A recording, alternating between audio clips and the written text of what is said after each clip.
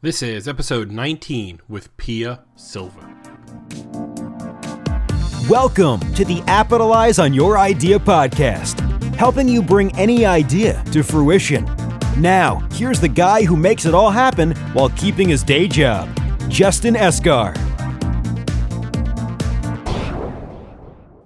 What's up, everybody? Hope everyone's having a great November. I'm super excited about today's episode for two reasons. One, we have Pia Silva on from Worst of All Design in Brooklyn to talk about branding, and she's awesome. I've worked with Pia myself on my own stuff, and actually the day this episode is going up, she's going to be speaking at the Inventors Association of Manhattan. So if you're in Manhattan, check it out. Inventors Association of Manhattan on meetups, and come check that out. That's at the Chrysler Building on 42nd in Lexington. The other reason I'm super excited is that my company, Entrive, has released a new app called Good Night. This is something we've been working on pretty much all summer, and I'm finally able to talk about it now publicly on the podcast. And much like everything else I've done, I followed the exact same steps that I've done it with. I outsourced the design. I outsourced the code. I built the site on WordPress, put it up in the App Store, and boom, within a day, we already have a whole bunch of downloads. And I haven't really been telling people about it because it got approved Friday at 5 p.m. And let's be honest, no one's really looking for parental apps Friday at 5 p.m. Everyone's thinking about going home and having a beer, right?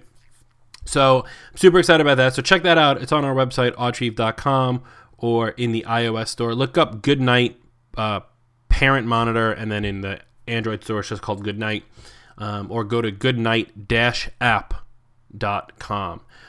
So if you have kids, Good Night's a great app for you. The idea is that you put the app on your phone and you put the app on your kid's phone. You set your kids up on your phone as like the parent, and you say like, okay, my child Susie goes to sleep at 9 and wakes up at 7, and you put it on Susie's phone. You log in, you say that phone is Susie's, and if the phone is used during that time between, let's say, 9 p.m. and 7 a.m., you get a notification, whether it be email or push, to let you know that they're on their phone when they shouldn't be. And we built this really cool feature, and I'm super happy about this one. If they delete the app, you get an email saying, we haven't received the heartbeat of the app in a while. Make sure your kid's not, deleting the app. So they think they're smarter than us, but they're not. And as someone who doesn't even have kids, even though, like I said, Michelle is pregnant, and we're expecting our first boy in February, and by the time he gets an iPhone, it'll be a different story. I know this is a problem, as part of my day job as a consultant. This is things that parents have asked me about, saying like, how do I keep my kid off their phone at night, or where are there no parental controls on the iPhone and stuff like that. So this is a great example of an idea coming from work, an idea coming from my life. I saw something that my clients were asking me about, and I just made it for them, and it took a couple months to build it, and here it is. So I'm super excited about that. But enough about that. Let's talk about today with Pia. So Pia's on. Worst of All Design is a branding company, like I said, in Brooklyn, and we talk about that, how branding is like the first step in marketing. Your brand is what makes you, right? People know brands. People know company names, but you really know you know them because of their brands, right? Because if I say Just Do It, it's Nike. If I say The Real Thing, it's Coca-Cola. And those are their brands. These are the logos and the wording and how you're presenting yourself before anything is ever said about your company or what you do. And the idea, and Pia will talk about this, is to create this emotional connection between the customer and your company. So I think it's really powerful stuff. So without further ado, I'm going to stop talking for a little while, and I want you to listen to the interview that I had with Pia Silva. What's up, everybody? I hope everyone's having a great day today. Thanks so much for being here with us on Appitalize on Your Idea, the podcast. Today, I'm super, super excited to bring on someone who I know and trust very much, Pia Silva, partner at Badass Branding Company, Worst of All Design, out of Brooklyn. She's helped me with some branding, and I'm going to bring her on to help you guys with branding. Pia, what's going on today? Hey, Justin. Great to be here. So thanks for being here. Just so people know, so I met Pia through Bruce Zutler, which if you don't know that name, that's because you haven't read my book. So go buy my book. And Bruce ran a company called MCI Products, now known as Venn Products Group. Venn Products Group. Pia knows that because Pia helped him brand that, and then I met Pia through Bruce, and then she helped me with some of my stuff. We'll talk a little bit about that. We'll talk about branding in general. But Pia, the reason I want to have you on today is the Appetizer community, the people who are starting these companies and starting these products. Branding is such a massively important part of this, right? It's not just getting the word out; it's getting the right word out or getting your message across, and that, to me, that's all branding, and I'm hoping you agree. So talk to us a little bit about what you do, and we'll talk about like how people can brand better or some pitfalls and stuff like that. So let's start off with like what exactly do you do in terms of branding? Sure. So I think I want to back it up and just talk about what branding is, because I think a lot of people say they need a brand, they know they need a brand. It's kind of a buzzword right now, but I don't think most people truly understand how powerful a brand can be and what it really is. So a brand is everything about a company, but it's really the emotional experience and connection that the customer has to the brand. And that I make that distinction. I'd like to make it very clearly because I think a lot of business owners think of brands as what they think their company is all about, but your brand is actually what your customers think your brand is all about. And it's often not the same thing if you haven't put a lot of time and thought into creating a brand that is easy to digest for your customers. So with that said, what we do is help our clients and business owners, and I love small businesses. It's my favorite thing to talk about and work on. So that's where my passion lies. Help those small business owners figure out what that story or message is, what about it authentically makes it different, and then how to communicate that so that their idea of what their brand is also what their customer or client's idea of what their brand is. It's very important that those two things match up. So that's interesting. I never thought about it that way. An emotional connection that the customer is having. So how your customers will perceive your company or product, yeah? Absolutely. And, a lot of this is unconscious, which is why I think that the elusive definition of branding. But I'll give you an example. You may never have driven an expensive Mercedes, but you can imagine what it would feel like to get into a Mercedes and sit down in the leather seats and drive really fast in the car.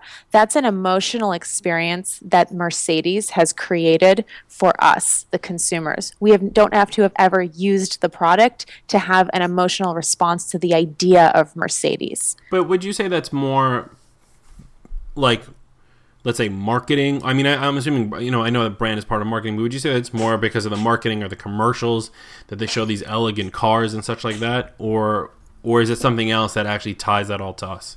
Yeah, so branding and marketing are very intertwined.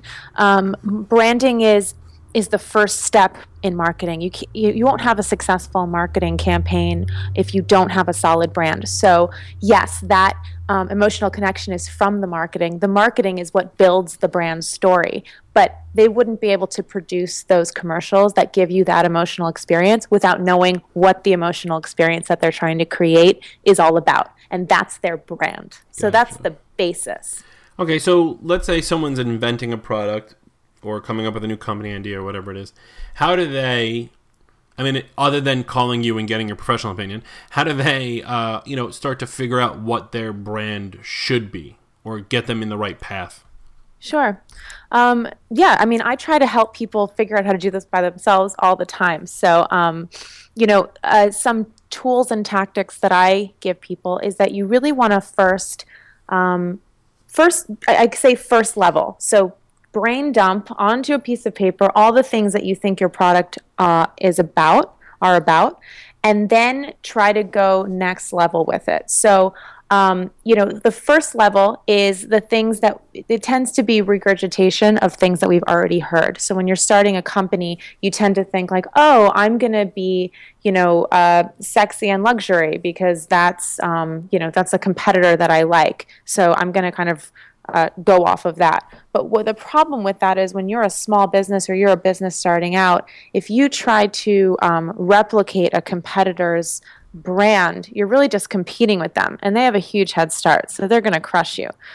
So for me, going second level or next level is trying to figure out, okay, now that I said luxury, what about this is luxury? How can I find something specific and special about my brand that is more unique than just the word luxury, which is a very generic term. So looking for more unique, differentiated elements of what you're selling is one part of it.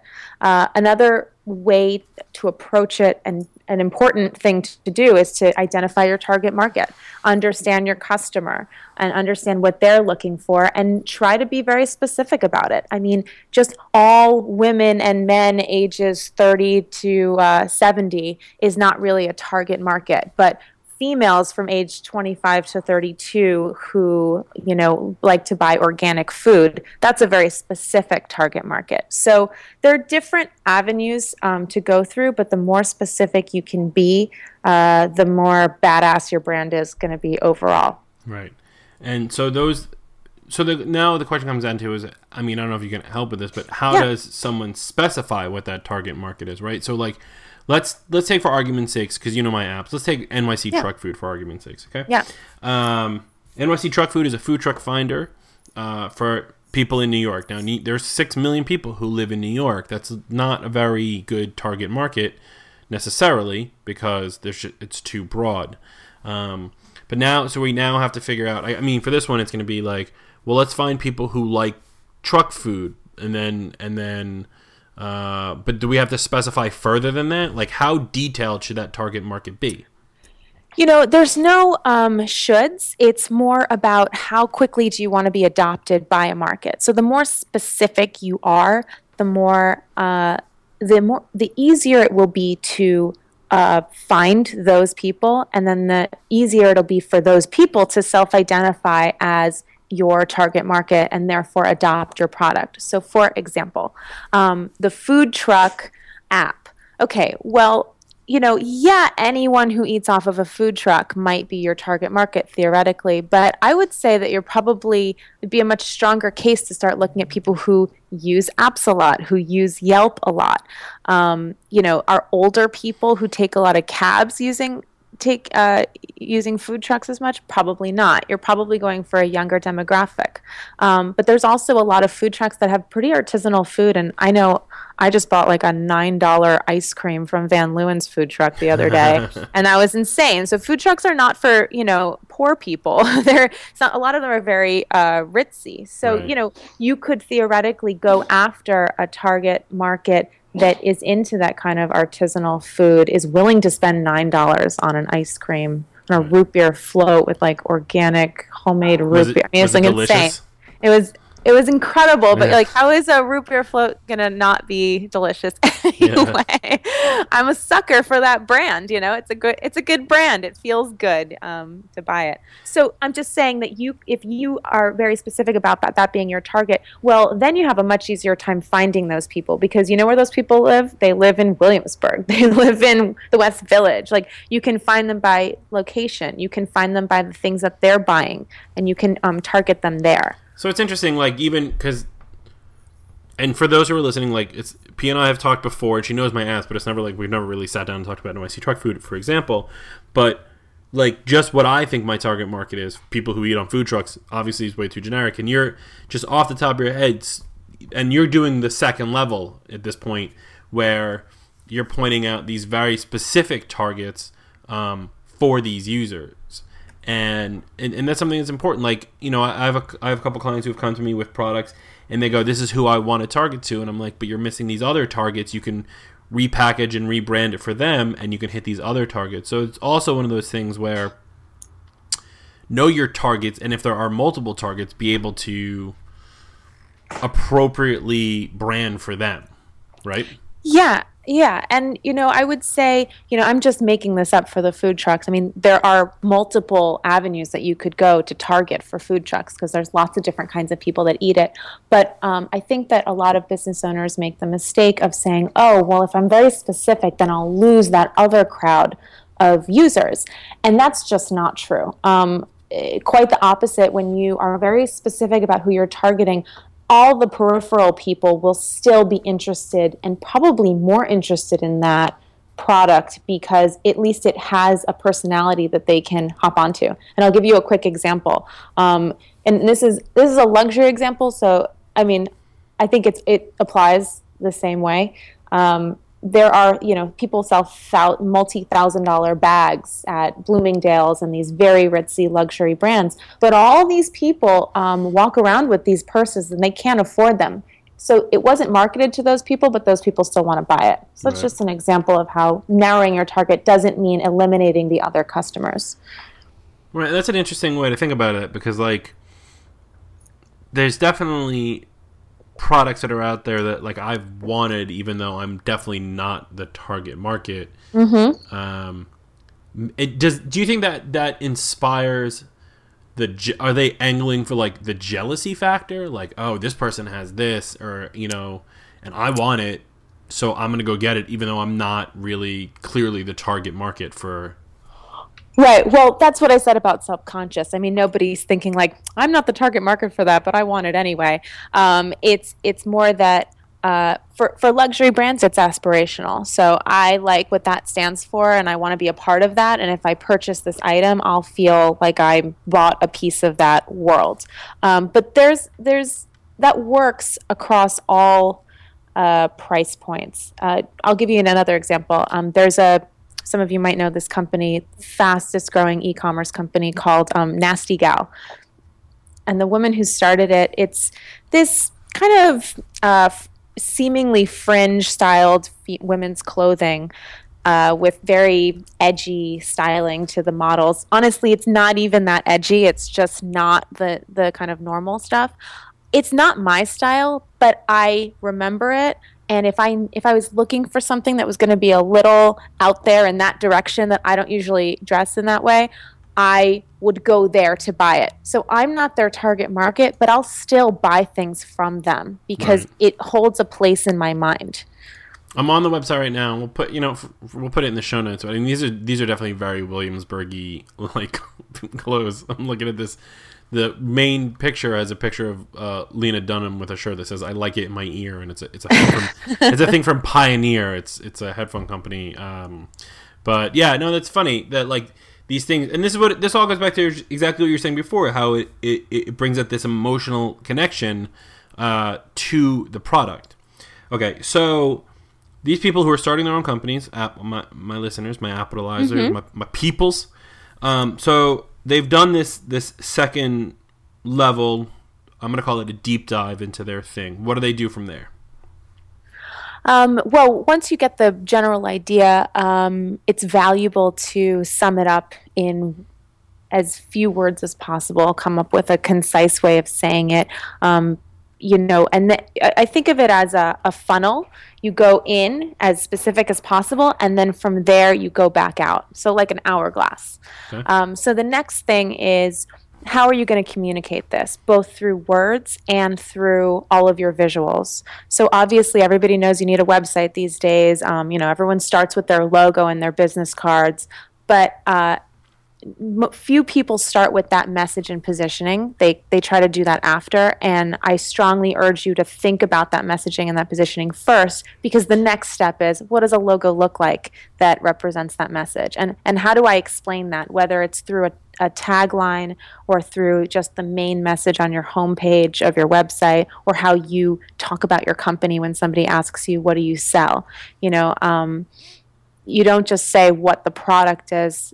Explain what's cool about it, and why people should care about it.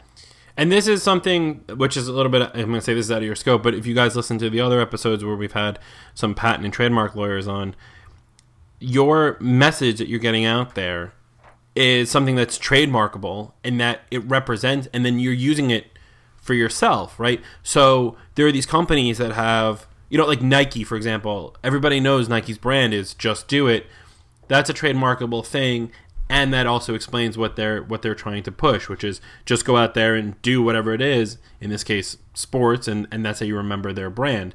These little things that P is discussing here about how to communicate it and how to concise it into, like, I call it an elevator pitch, but really it's one sentence, so maybe 15 words or less, and that's you can trademark that, and then that becomes your, not mission statement, but that's your brand right there. Yep. So we have our brand, we have our thing. So the real question now would be, is this something that you have to stay consistent with? Can it change? What happens if it changes? Like, how do people pivot on their brand, and how do they do it successfully? Sure. Well, there's definitely something to be said for consistency. Certainly, at any particular moment, everything that you put out there should be consistent, because when we talk about emotional experience, again, it's not just from the one interaction somebody has with you, it's from the interactions that they have with you over a period of time that really creates that experience. So you don't just see one Mercedes commercial and you've never seen it before, and afterwards you're just like, oh my God, Mercedes is amazing. It's over time, the experience of seeing it in a magazine, on a commercial, on a billboard, whatever it is, hearing people talk about it, all of that creates that experience.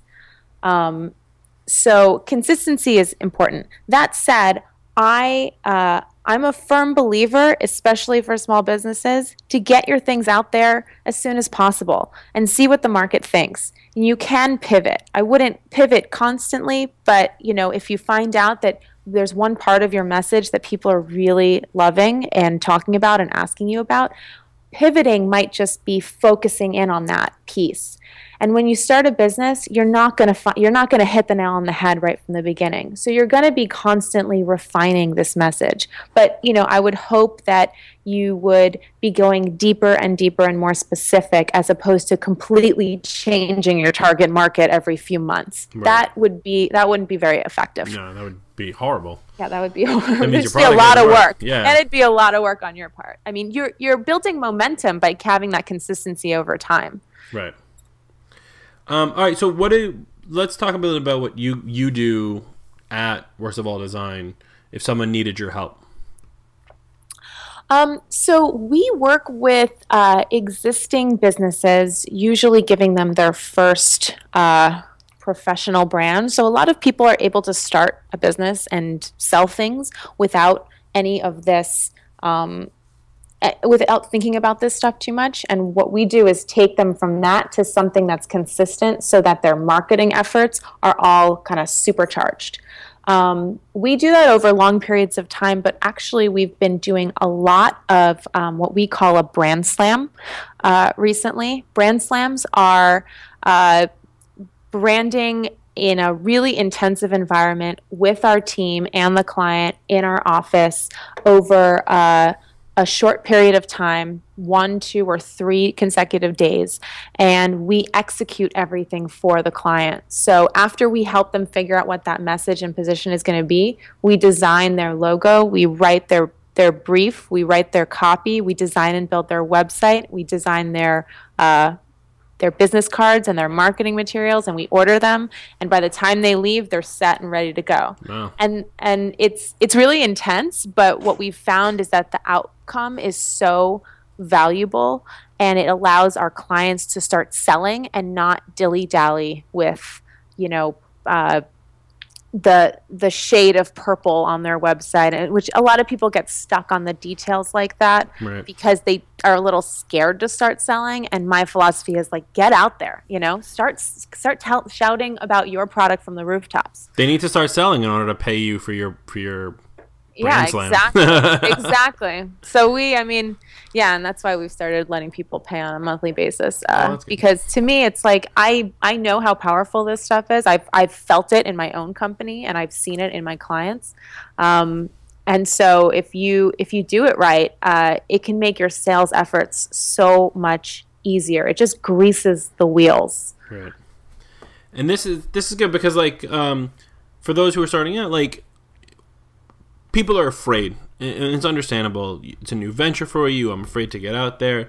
This helps definitely not only put your product in a light that is very easily noticeable, but it also helps get you motivated. I mean, like I said earlier, I've worked with Pia. I didn't do the brand slam, but after we had like a 2-hour meet. It was supposed to be an hour meeting, and we did a brand shrink. I did a brand shrink, right? It was supposed to be an hour, and I think I was there for 3 hours because I didn't stop talking to you. Mm-hmm.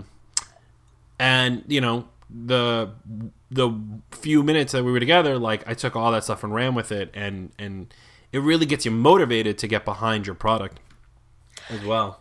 Yeah, and, you know, it's I'll tell you, we brought in consultants as we've developed our brand too, because it's very hard to do it just in your own head. So another piece of advice I would give, if you're not going to seek, you know, professional branding help, bounce it off of different people and just see what they think, and try to get people to regurgitate back to you what they see is your value add, because third-party opinions can really valuable. And not just it's definitely not people who are, well, your target market. Yeah, you want to target your target market, right? You don't want to like. Don't ask your mom when you're trying to sell to your sister. Like, yeah, I'm trying to, like, I asked my dad, I'm like, Dad, what do you think of this app? And he looks at me, he's like, what's it? I don't even know what an iPhone is. Like, he just doesn't get it. So yeah, know who your target market is, and that goes to doing a little prelim research as well, right? Don't just if you have an idea, don't just start branding and selling. Clearly, do a little research beforehand and see if there is a target market, even if it's a broad one, and then you can work on building a brand with and shrinking that, you know, getting your target market a little more specified. So let me ask you a question. As a branding person, who do you think right now is doing awesome branding? Good question. Well, I mean, Nasty Gal's top of mind because I pulled it up too, but I think she's killing it. And I think that she's a good example of taking a stand and doing something that, especially at the time, seemed a little risque. I mean, if you look at it, you know, I don't think it's risque, but I can see how other people might. But she went with it because it was very authentic to her. Right. I'll give you another example. A friend of mine owns a company called Mod Restoration, and she has a very high-end furniture restoration company.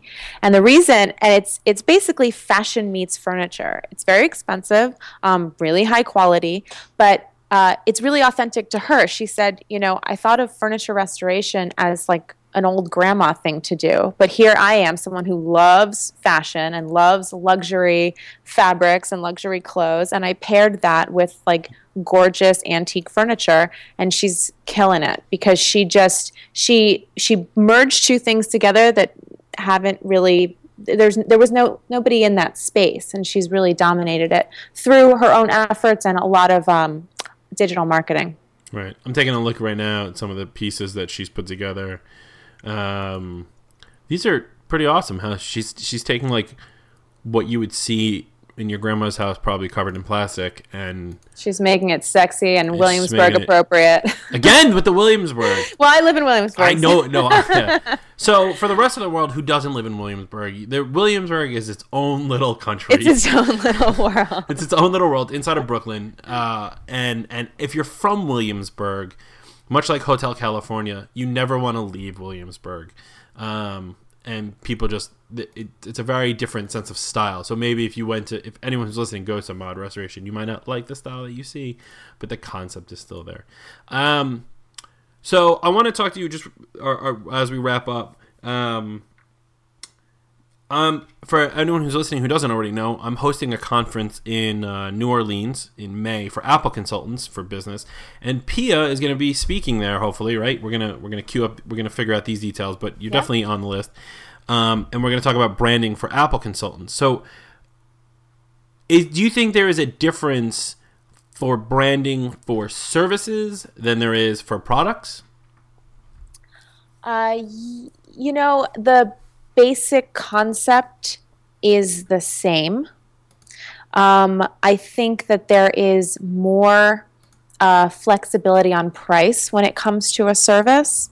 That's not always true. I mean, there are products where you can basically charge whatever you want, like luxury goods. But, it really depends on the service and it really depends on the product. I would say that the core of branding is the same across services and products.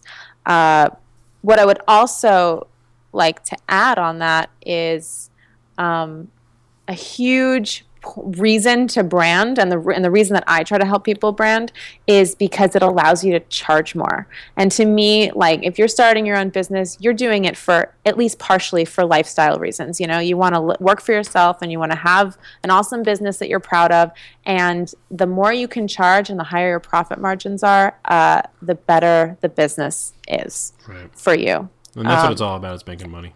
And no, it's about that's what I'm saying. It's not all about making money. You want to make money and not be slaving away, and profit margins are determine that. Yeah. So product or service, it's all about the profit margins to me. All right, that sounds good. All right, Pia, where can people find you online? You can go to my website, worstofalldesign.com. And if you liked this interview and you want to shoot me a question, my email's pia@worstofalldesign.com. And we'll put all that in the show notes. Pia, thanks so much for being here. My pleasure, Justin. Thanks for having me. Yeah, we'll talk soon. Thanks. Told you guys it was going to be good, right? So some interesting things here is that you use this branding as part of your marketing scheme, and you build off of that. You use this branding and you stick with it, so that way you do your social media right, and you do your website right, and you have your logo right, and all this stuff. And then you sometimes you got to pivot, sometimes you got to change it up, and that's okay. Don't think that if it doesn't work within a week or a month, it's not working, because sometimes marketing efforts take longer. Sometimes you need to it needs a 6-month trial, but then you can start doing what we call A/B testing. Which we'll get into another day, but essentially it's you market the same product 2 different ways at the same time and see which one does better.